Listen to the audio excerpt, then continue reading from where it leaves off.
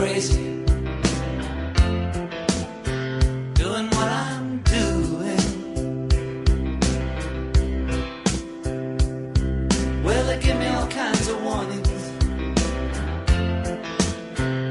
to save me from ruin.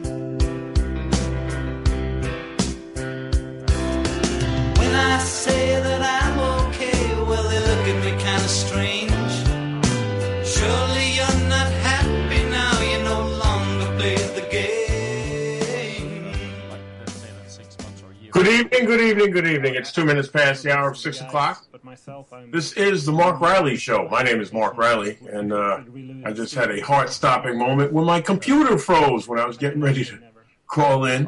But it's all good now, and I'm glad you're with us on this Wednesday evening. Kind of windy, sort of strange weather pattern that we're experiencing right now. It's sunny outside, but it's kind of windy and a little bit chilly. But enough with the weather. We got a lot of show for you this evening, and let's start out with a very interesting story out of the city of angels. That would be Los Angeles, second largest city in the country. And as happens all too often lately, it looks like Los Angeles has jumped ahead of New York. The city council in Los Angeles voted yesterday to increase its minimum wage from $9 an hour to $15 an hour in 2020.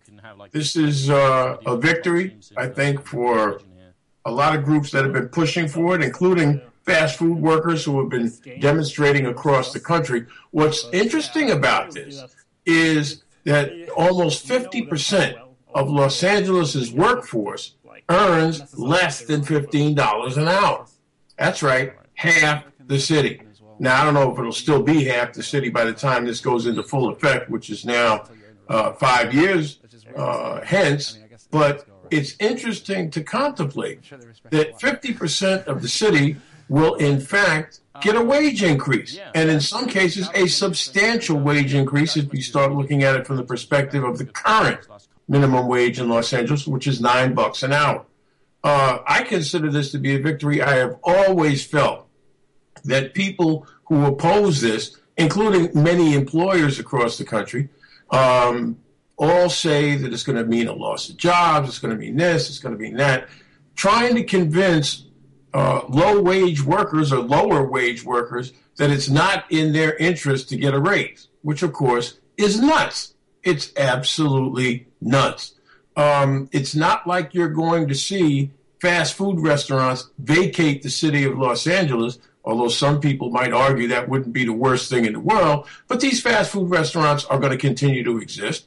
They're going to continue on selling you the products and the food that you eat in these places. And it's not just fast food restaurants. There are retailers and others. You may have seen some of the ads from Walmart lately touting the fact that they increased their minimum wage for their workers. That did not come without a humongous amount of pressure on the part of many of the groups that have been pushing for this, and it did not come without a great deal of resistance from employers and others, Republicans in many cases. Just don't think that, people deserve that much money. Now, I would hope that New York would soon follow suit.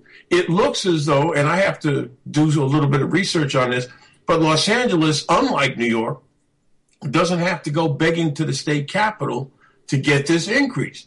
Right now, the minimum wage in New York State, $8.75. The federal minimum wage, $7.25, and it will rise to $9 at the end of the year. About 1/3 of New York City workers and state workers now make below $15 an hour. Again, it's crazy to me. First of all, it's crazy to me that New York wasn't in the lead on this. I know there have been a lot of people pushing for it. There have been legislators, elected officials who've been pushing for it. But in Los Angeles, they got it, at least for now, got it done. The city council vote was 14-1, which is interesting. They only have 15 city council people against New York's, 53, something like that. But that's another discussion for another day. They say that this opponents, and of course these many small business owners and of course other employers, say that Los Angeles will be a wage island, pushing businesses to nearby places where they can pay employees less. I'm not buying it. I'm sorry. I am not buying the notion that people will en masse, even small business owners, relocate en masse so they can pay employees less. How much do people think it's going to cost them to move, in fact? The president of the Valley Industry and Commerce Association, which is a trade group in Southern California, says, and this is a guy named Stuart Waldman, quote, they are asking businesses to put the bill on a social experiment that they would never do on their own employees. It's not true. Absolutely not true. A lot of businesses aren't going to make it, he says. It's great that this is an increase for some employees, but the sad truth is that a lot of employees are going to lose their jobs. It hasn't happened in cities that have raised their minimum wage to $15, like Seattle, for example. Employees didn't lose their jobs in humongous numbers. This is the red flag that opponents to raising the minimum wage typically, and I emphasize the term typically, raise to try and keep employees down. Because believe me, $7.25, $8.75, $9 an hour, people can't live off of that. And the employers, of course, then turn around and argue, well, these are people who are part-time workers, who are in college, et cetera, but they never produce any data that says that's in fact the case. It's a 67% increase in Los Angeles, and it's going to be phased in over 5 years. First to $10.50 in July of next year, then to $12, $13.25, and $14.25 in 2019. And of course, in 2020, it goes to $15. Businesses with fewer than 25 employees, those are small businesses people are all concerned about, have an extra year to carry this out. I don't think this is a problem. I really don't. And I think that people who raise this whole thing about people are going to lose their jobs, we shall see. We'll see whether or not it turns out to be true. Next, we go from Los Angeles to the city of Waco, Texas.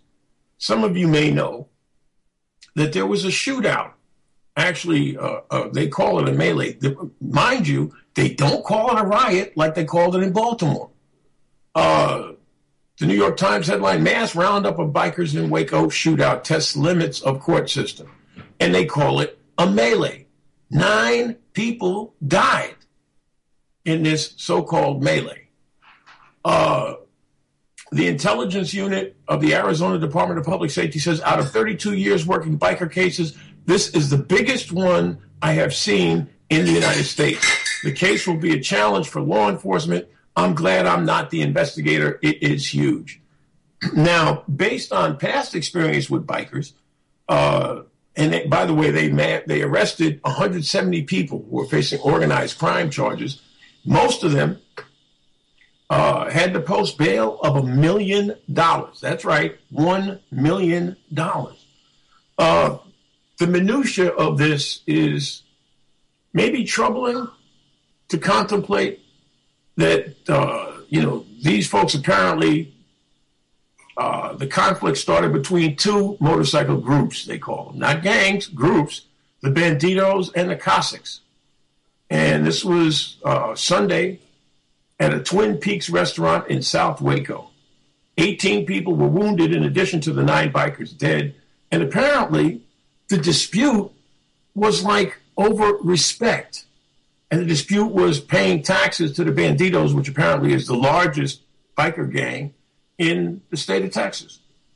And of course, you could make the comment that Texas has some of the most lax gun laws in the country. And maybe that contributes to the fact that all of these bikers, including some people that were government workers, I might add, but that these bikers had easy access to the firearms that they used to kill 9 people. Other than Freddie Gray, I don't think anybody else in Baltimore ended up dying. And you see that there's all this introspection and all of this scrutiny of Baltimore and the conditions, et cetera, and a lot of that's good. But how about we scrutinize these biker gangs? How about we scrutinize them the way people are being scrutinized in Ferguson, Missouri, and other places across the country? 9 people dead. According to a spokesman for one of the biker groups, a regional coalition of motorcycle clubs, including the Banditos, gathered at that restaurant for a meeting. And motorcyclists showed up from other gangs that were apparently not invited. And next thing you know, there was a disturbance in the parking lot, then a disturbance inside the restaurant. And next thing you know, these clowns are shooting it up over respect. And nobody thinks that's a pathology. Nobody thinks that whether somebody pays dues to somebody else is cause for a riot that kills 9 people. 9 people. And they don't think there's anything pathological about these biker gangs? At least 2 of the men charged work for local governments in Texas. One works for the Public Works Department in Austin. And there's another suspect who was a drainage maintenance supervisor and has been employed in the city of Killeen, Texas, for 13 years. This is amazing. And, you know, the thing they're crying about is, well, it's clogged the court system. Well, then expand the court system. Do what you have to do. But bring the people that were involved in this to justice. And, you know, don't necessarily charge people wrongly or don't necessarily end up, you know, putting people in some meat grinder justice system. But how about you do this right and you get the people responsible and bring them to justice? Is that too much to ask? I know it's too much to ask to think that Texas is going to start looking at their gun laws and how bikers, this many bikers ended up with guns. That they're not going to do. It's Texas, after all. They think they're an independent republic. They want to secede from the United States, some of them. I don't understand it. I don't understand it. And over trivia, over minutia, over foolishness, 9 people lose their lives. There's a Duke University professor who has been roundly criticized for an online comment he put on a piece in the New York Times editorial, How Racism Doomed Baltimore. See, you go back to Baltimore again. Apparently the professor, who's 80 years old, and his name is Jerry Huff, in his online comments, Huff wrote that Asians have been described as yellow races. And of Asian Americans, he wrote, quote, they didn't feel sorry for themselves, but worked doubly hard. And you know who he's contrasting that with. If you don't, here we go. I am a professor at Duke University. Every Asian student has a very simple, old American first name that symbolizes their desire for integration. Virtually every black has a strange new name that symbolizes their lack of desire for integration. I don't know how a guy keeps a job like that. I don't understand that. I mean, there's a lot of stuff I don't understand. I'm a relatively simple guy.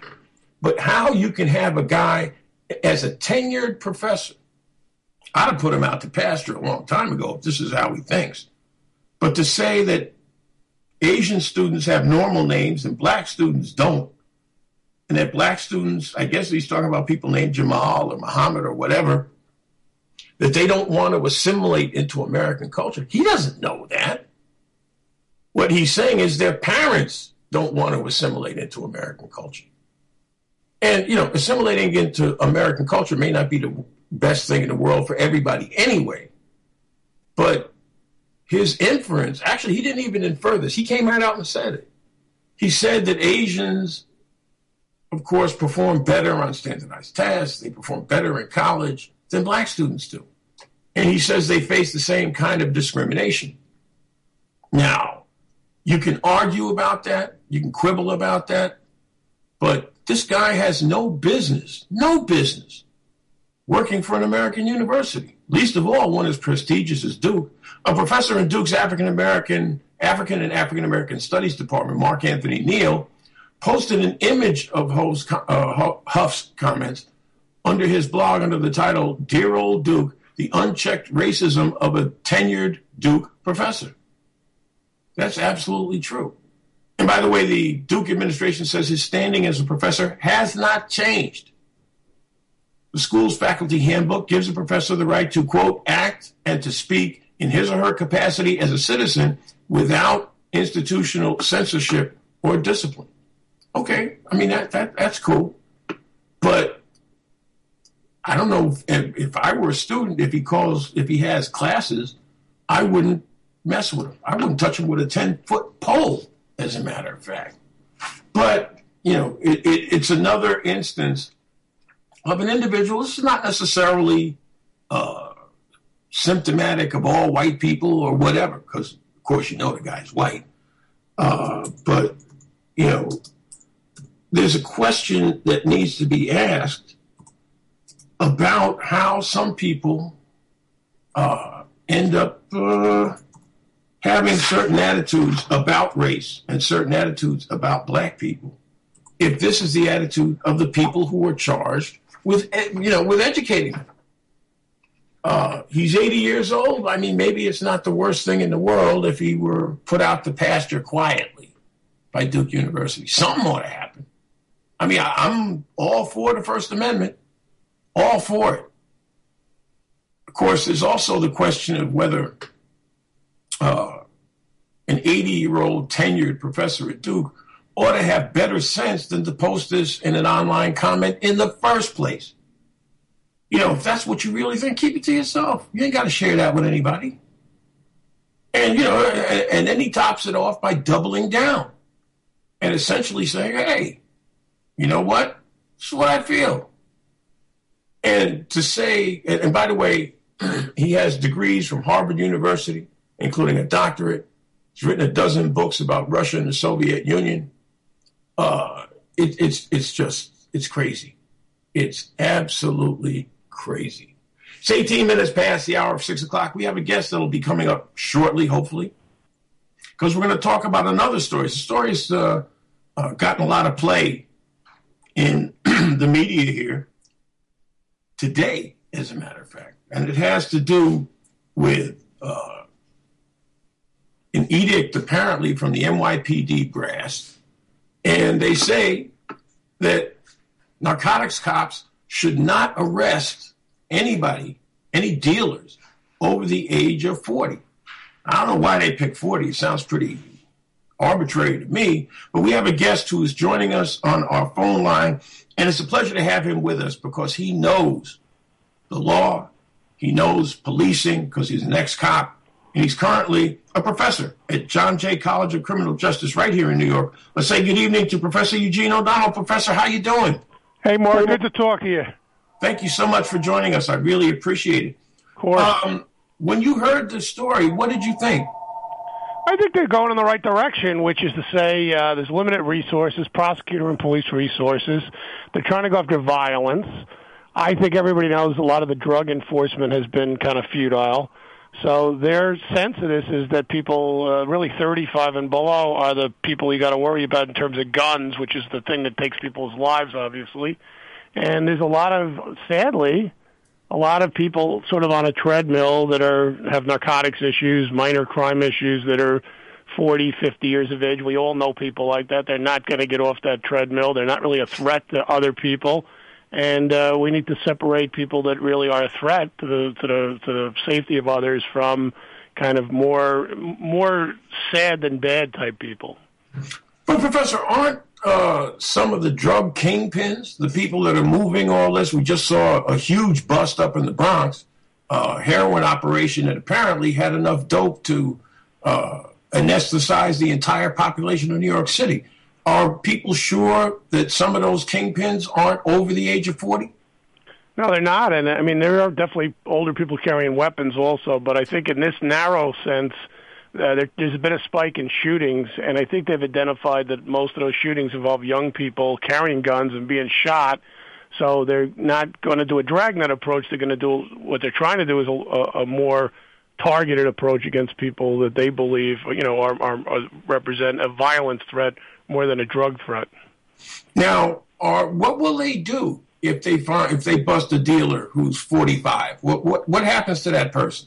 Well, they're actually making it hard. They're actually making them write reports explaining why they had to do it. So it's still a crime. They'll still be processed. But apparently if you're a police person and you make more than a couple of these arrests, you're going to be under the gun. People are going to want to know why you're making these arrests.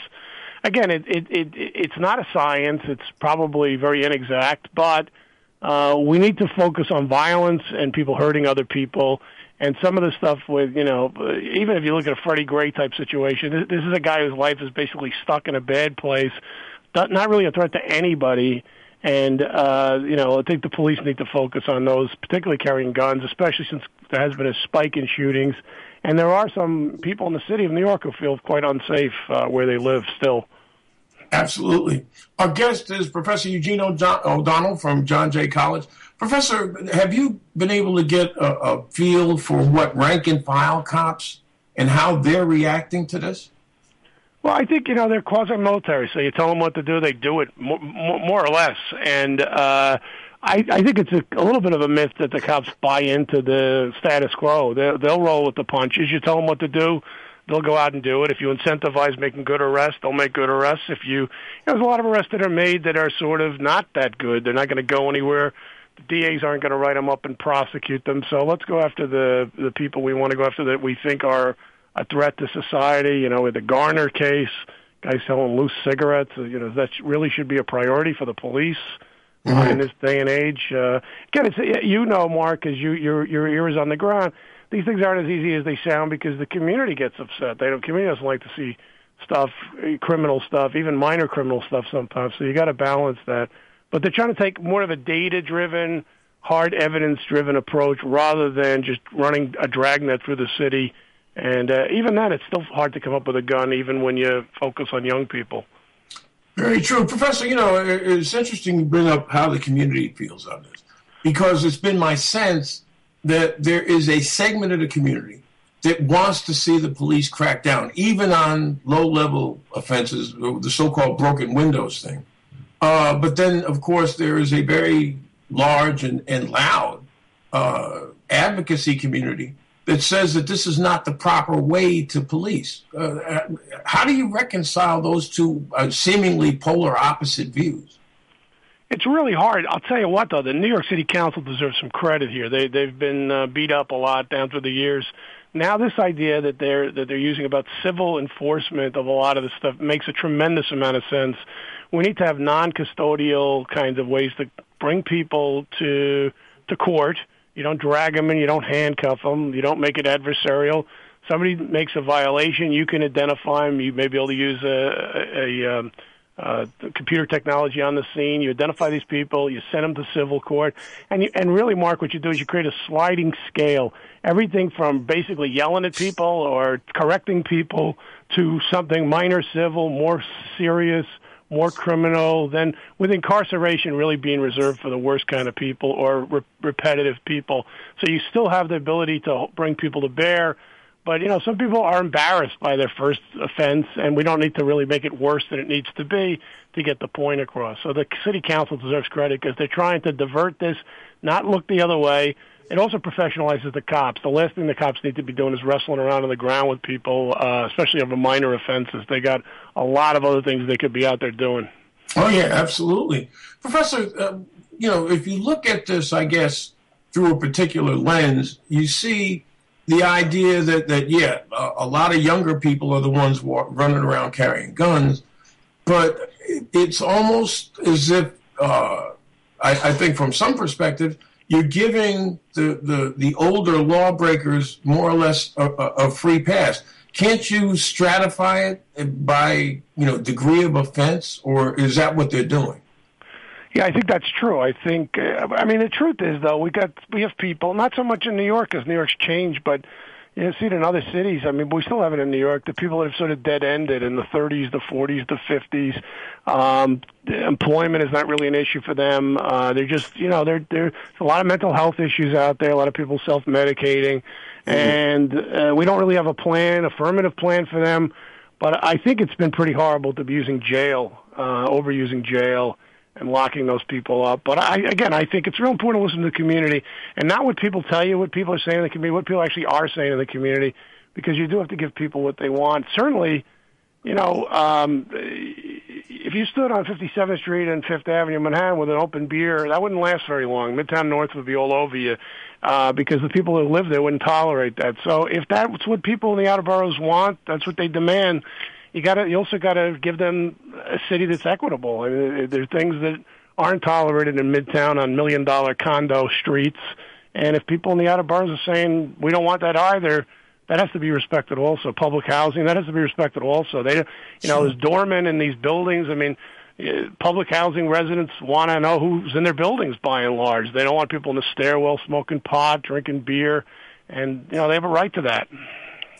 Professor, will this have the effect of blurring the lines between people who are possessing drugs, whether they be hard or soft, and people who are dealing the same drugs?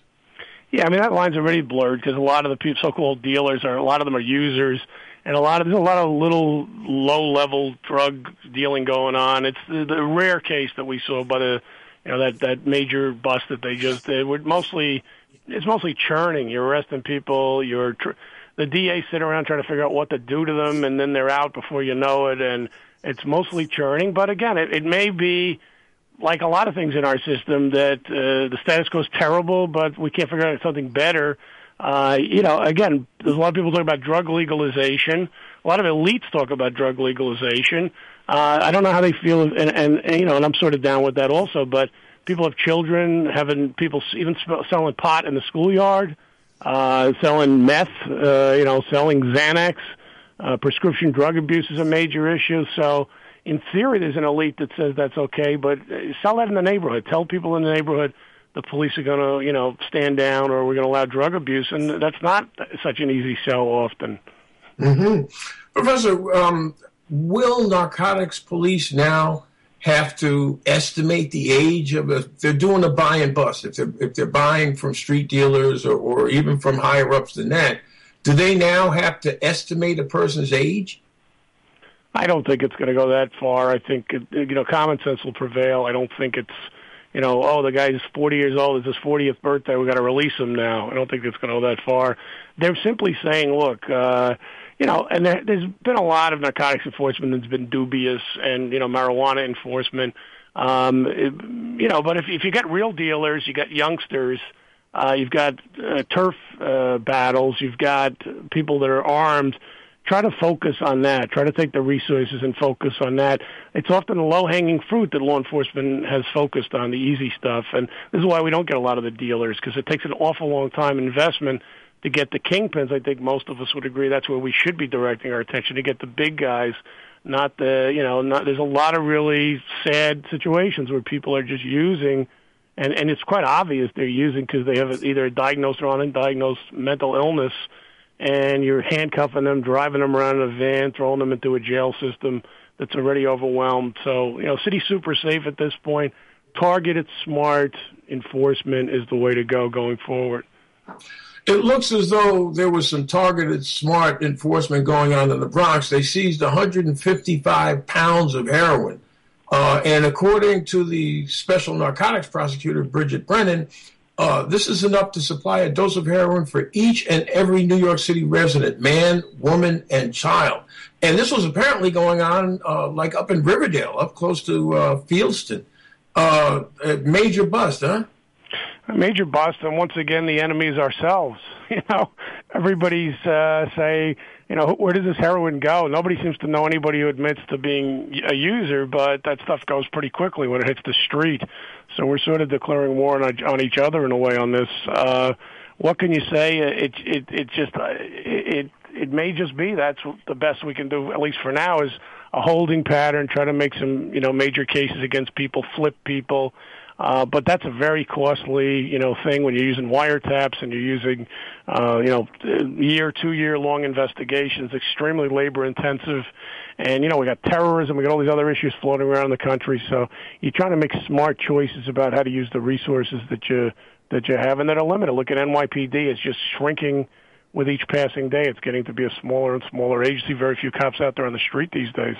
Yeah, very true. And I mean, it seems as though the people in the neighborhood around this place, which is like around 251st Street, they kind of didn't know that this was going on right under their noses, huh? Yeah, it's amazing what goes on in the city. The one thing we could say, anybody who wants to be a New York City cop, is you will never, ever not be surprised. There's amazing things that go on behind closed doors, and pretty much in New York City, think about anything outrageous that's going on. So whatever it is, the things you can't even make up, you'll see things as a police person that no fiction writer can come up with, and often right under people's noses. It's going on, they're almost hiding in plain sight. Professor Eugene O'Donnell, as always, a privilege to talk with you. Thank you so much for joining us on the Mark Riley Show. Great to talk to you and the Mark Riley Show. All right, you take care. Have a good one. Okay, Mark. Bye-bye. 29 minutes before the hour of 7 o'clock, that was Professor Eugene O'Donnell. He is a professor at John Jay College and an extremely knowledgeable person about policing, about drugs, as you just heard. We're going to take a quick break. We're going to come back and we'll talk more about this big heroin bust, but in a somewhat different context. Is heroin use, which apparently is skyrocketing in the suburbs, is it treated as a sickness in the suburbs as opposed to the traditional view that it's a pathology, which many people, I think, felt was the way people looked at heroin use during the 70s, 80s, and 90s? Stay with us. We'll be right back with more of The Mark Riley Show.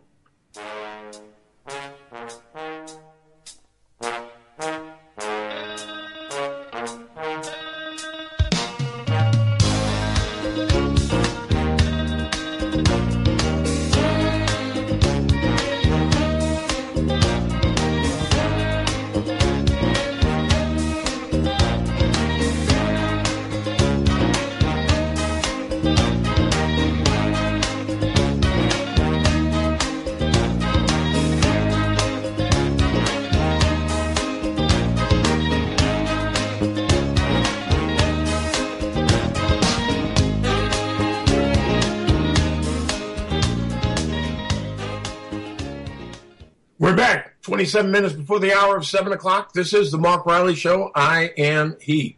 It's interesting when it comes to heroin. And, there are an awful lot of other drugs, I think, that you could classify in this fashion, certainly in modern American history. Going back to marijuana, by the way, the 1930s. I was at a meeting last night at my daughter's high school, which shall remain nameless. But there were two police officers, one a lieutenant, one a detective, and they were talking about heroin and, counseling parents on how to spot the signs, et cetera, because as it turns out, the number of heroin deaths by overdose in northern New Jersey has doubled from last year going into this year. And the only thing that's mitigated that is that police now have what's called Narcan, which allows them to revive people who might otherwise have died. But the thing that struck me during the course of this presentation, which lasted a good stretch, almost an hour, was that there was never the word junkie used to describe these heroin users. And these are young people. They were talking about people who were deceased 19, 20, 21, 22 years old. And I just reflected, because I was probably older than most of the parents who were there, how people described heroin use back when it was confined to the so-called inner city, when the users and the dealers were in the inner city. In North Jersey now, Patterson has been identified as the major heroin marketplace. So you got suburban kids going into Patterson, buying and coming back and using. And in many cases, not being aware of the quality of the drug and not being as familiar perhaps as people were back in the day, although a lot of people died of overdoses back in the day too. These kids are dying in alarming numbers. And it just struck me that on some level, people don't look at heroin and heroin abuse and addiction the same way in the suburbs that they do in the inner city. And there's, obviously times change, people's attitudes change, and that's all well and good. And I'm not saying that calling heroin abusers victims or people who are sick is the wrong thing to do. I just find it amazing that before, going back decades, very few people looked at heroin abusers in the same way. they were junkies, they were dope fiends, they were this, they were that. And a lot of that had to do with the havoc that they brought to local communities in New York City, in Newark, and in other places, all up and down the East Coast and actually across the country. And they're, on a certain level, that's understandable. But I just found it fascinating that people's attitudes when it's their kids seems to change. And that does not mean that you negate the tragedy of young people in the suburbs, in the inner city, or anywhere else dying of heroin abuse, dying of a heroin overdose. Nobody wants to minimize that. It's just interesting how times change. And it's interesting to me, anyway, how attitudes change. Last week, we talked about that very tragic derailment of an Amtrak train in Philadelphia. 8 people died. I believe it was 8. Many more injured, some of them critical. I don't know whether anyone else has passed. God willing, no one else did. But I made the point at the time, a twofold point at the time. One, part of this problem is the decrepit infrastructure on the Northeast Corridor from Boston to Washington, D.C. The infrastructure is amazingly bad. And a lot of it has to do with the fact that Congress has starved Amtrak. As a matter of fact, I think it was either the same day or the day after that tragedy, the House of Representatives, in their finite wisdom, chose to vote to cut $260 million in funding to Amtrak. Now, I don't know if they think that money wouldn't have been well spent or whatever, but today in the New York Times, headline, low U.S. rail spending leads to poor safety, experts say. And let me just read you the first paragraph from the New York Times. Across Europe and East Asia, hundreds of millions of train passengers a year are routinely whisked at speeds that often exceed 200 miles an hour over extensive rail networks that, for many, present a more reliable and affordable long-distance alternative than even air travel.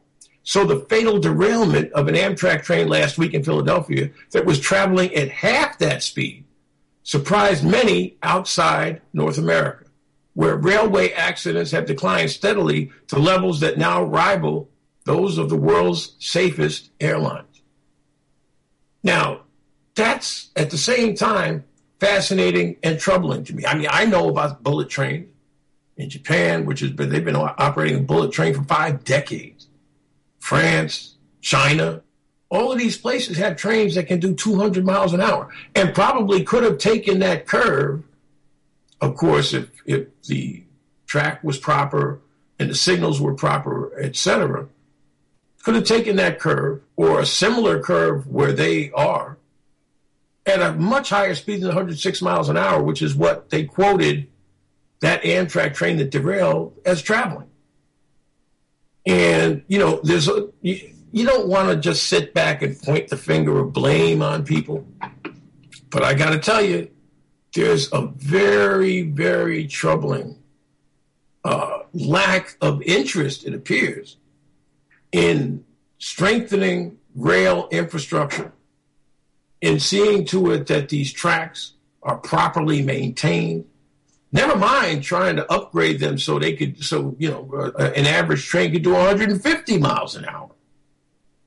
In fact, and I'm gonna pull this up from the New York Times article because it's interesting. Per capita, the United States comes up short. In 2011, the most recent year for which comparative statistics are available, the United States spent roughly $35 per person on all rail infrastructure. And many other countries, and I mean many other countries, Japan, more than $100 per person. 28 member countries of the European Union, similar amounts of money. Japan's Shinkansen bullet train network has never experienced a fatal crash or derailment in 51 years of operation. And the fact of the matter is, you got to ask yourself, how in the world is it that in America, the most advanced nation on the planet, how come America can't do better? And the answer, unfortunately, is our politicians don't want to do better. You know, Chris Christie had, and I would say maybe that Gateway project that was going to put a tunnel, an extra tunnel under the Hudson River between New York and New Jersey, maybe that wasn't the most brilliant plan in the world, because from what I understand, it wouldn't have necessarily even linked up with Penn Station. However, when Chris Christie decided he wasn't going to, spend the money because he was afraid of cost, he didn't come up with any plan that might have spent the money more efficiently or might have cost less because it was going into an existing rail hub. He didn't do any of that. All he did was say no. And, you got to ask yourself, at what point do we say, okay, we really need to spend some money in beefing up our rail infrastructure? Is it too much to ask for trains to be able to travel at 106 miles an hour on average from Boston to Washington?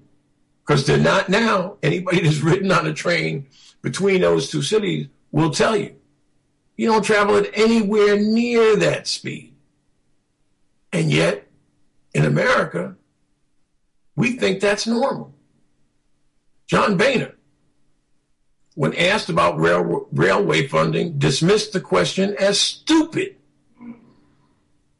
And the bottom line is, and this is according to the New York Times, you get what you pay for. You get what you pay for. Now, that's not in terms of the loss of life in connection with the derailment. It's not about getting what you pay for that way. It is, however, I would think, a situation where there are politicians in Congress who represent areas that don't have a lot of rail infrastructure. Very little, if any. That's, to them, a relic of a bygone era. But the bottom line is, these folks don't want to spend a dime servicing the Boston to Washington corridor. They don't. They have no interest in it whatsoever. And they'll wring their hands and talk about how tragic it was that 8 people died, but they will not spend even a fraction of the money to bring the existing rail infrastructure up to speed, for God's sake. They just won't do it. Because as far as they're concerned, that's somebody else's problem. It's not America's problem. Even though you're talking about the Congress of the United States, and they represent the entire United States, it's just not happening. And it's sad. Now, at the same time, the House of Representatives yesterday approved a 2-month extension of funding for transportation projects. But that's mainly highway stuff. The extension was passed in a 387-35 vote with one member voting present. It maintains funding for the Highway Trust Fund through July 31st. This now goes on to the Senate, which, if they don't take it up fast, that 2-month extension will be done. Now, on the one hand, you have to ask yourself, why do they keep doing these short-term fixes? Why do they put a Band-Aid on an open wound? Now, a lot of people travel by highway in this country, and I'm in no way saying that it should be a highway versus mass transit situation. But a 2-month extension in the cold, hard light of day, to me anyway, that means nothing. Now, they're trying to figure out how to pay for this stuff. And the last plan that they had expired 5 years ago, 6 years ago. The gasoline and diesel taxes that provide most of the financing haven't been increased since 1993. And that makes it even worse because Americans are buying more fuel-efficient cars and they're buying less gas than they once did. Yet, lawmakers in both parties and the President of the United States have declined to endorse raising the fuel tax. So they got to find another way to come up with the money. And, of course, the fight over financing generally, because, Congress is getting ready to get out of Dodge, in case you don't realize it. They have their little Memorial Day holiday, which may start tomorrow and may last through the end of next week. Because, it's not just one day. These people take their time, and they take their time off. But, there are debates over trade and government surveillance and this and that and the other. And apparently, Transportation Secretary Anthony Fox says this extension would be the 33rd short-term extension in recent years. 33rd short-term extension. How do you do that? How in the world do you do that? And of course, the Democrats would like a longer fix, but they're not the majority in Congress anymore. So they can't get a longer fix done, not certainly by the Memorial Day recess. They just don't. Now, the Republicans, who love to cobble, it seems, when it comes to spending bills, they want to talk about a long-term highway bill in connection with tax reform. Now, they can reform taxes, but it's why do you have to do both? Just like they tied up Loretta Lynch over immigration and then something else and then something else and then something else. So she had to wait forever. It's crazy. Crazy. Now, Senator John Thune of South Dakota, the Senate has yet to take this thing up. He's the chairman of the Senate Committee on Commerce, Science, and Transportation. He says he wants a multi-year highway bill, and he raised the possibility of funding it while extending a series of business tax breaks that are renewed annually. They're called tax extenders. How in the world do you talk about funding at the same time you're giving people tax breaks? How else do you expect to fund any of this stuff? I think it's really kind of sort of a comment or a commentary on how the American Congress acts and how the American Congress does not seem to be able to get its act together to do what they're sent there to do. This is what they're supposed to do. Appropriate money, decide where the money needs to go, these sorts of things. And it always gets into these petty squabbles and petty fights and people trying to attach this thing or that thing. I'm kind of surprised they haven't tried to attach immigration to any of this stuff. That's how that's where our tax dollars are going, folks. Closer to home, the New York metropolitan area.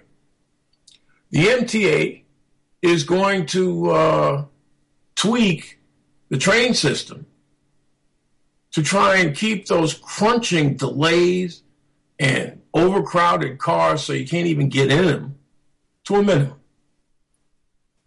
So newly released MTA data apparently shows that 10 of the city's 20 lines are packed to capacity at their peak times. Now, this would seem to be a no-brainer, all right? If your existing system is at capacity, you got to add capacity. That would mean more trains. But apparently, they can't do that. They say most trains running that the current infrastructure can accommodate. So without major overhauls, all they can do is fiddle. All they can do is tweak on the margins. Now, apparently, upgrading the signal system, which in some cases is ancient, is not in the cards because Governor Cuomo doesn't seem to want to do it. So, barring that, and by the way, subway ridership is higher at every hour of the day than it was in 2008. And in addition to the 10 lines with all the trains carrying all the people they can, that would include the 2, the 3, the 4, the 5, the 6, the 7, the E, the L, the N, and the Q, another 5 have all the trains running on them that they can. What they can? Apparently, according to the MTA, the only lines that have some wiggle room as far as capacity is concerned include the 1, the B, the D, the G, and the J and Z. I don't see the C train in here anywhere. I wouldn't think the C train would be at capacity at this point. And of course, they run some of the oldest trains in the system on the C line. That's another discussion for another day. Now, I had read about a week ago when they first started talking about these tweaks, that among them would be holding trains at stations for longer periods of time. I've seen how that works, and it doesn't. Because the longer you hold trains in a station, particularly during the rush hour, the more crowded they get. You see people cascading down staircases and jumping on already crowded trains. It happens all the time. So, what they're talking about is prioritizing the spacing of trains, which means de-emphasizing the focus on on-time performance. It's also targeting the 6, 7, and F lines for tweaks, including more step-aside markings on platforms and shorter train announcements to decrease the time trains spend in the station. On those 3 lines, the agency is also ramping up rail testing and repairs and is moving its signal staff along the 6th line in Manhattan. See, this is all, it's just like Congress. It is, in fact, a short-term fix to a long-term problem. You've got to get more train capacity. I can't believe at this point that the trains are not running at the same, or are running at the same level they were 10, 15 years ago.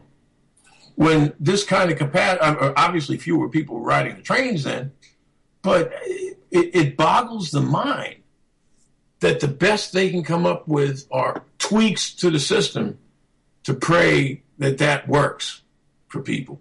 Because right now, what they're doing ain't working. Too many trains that are too crowded.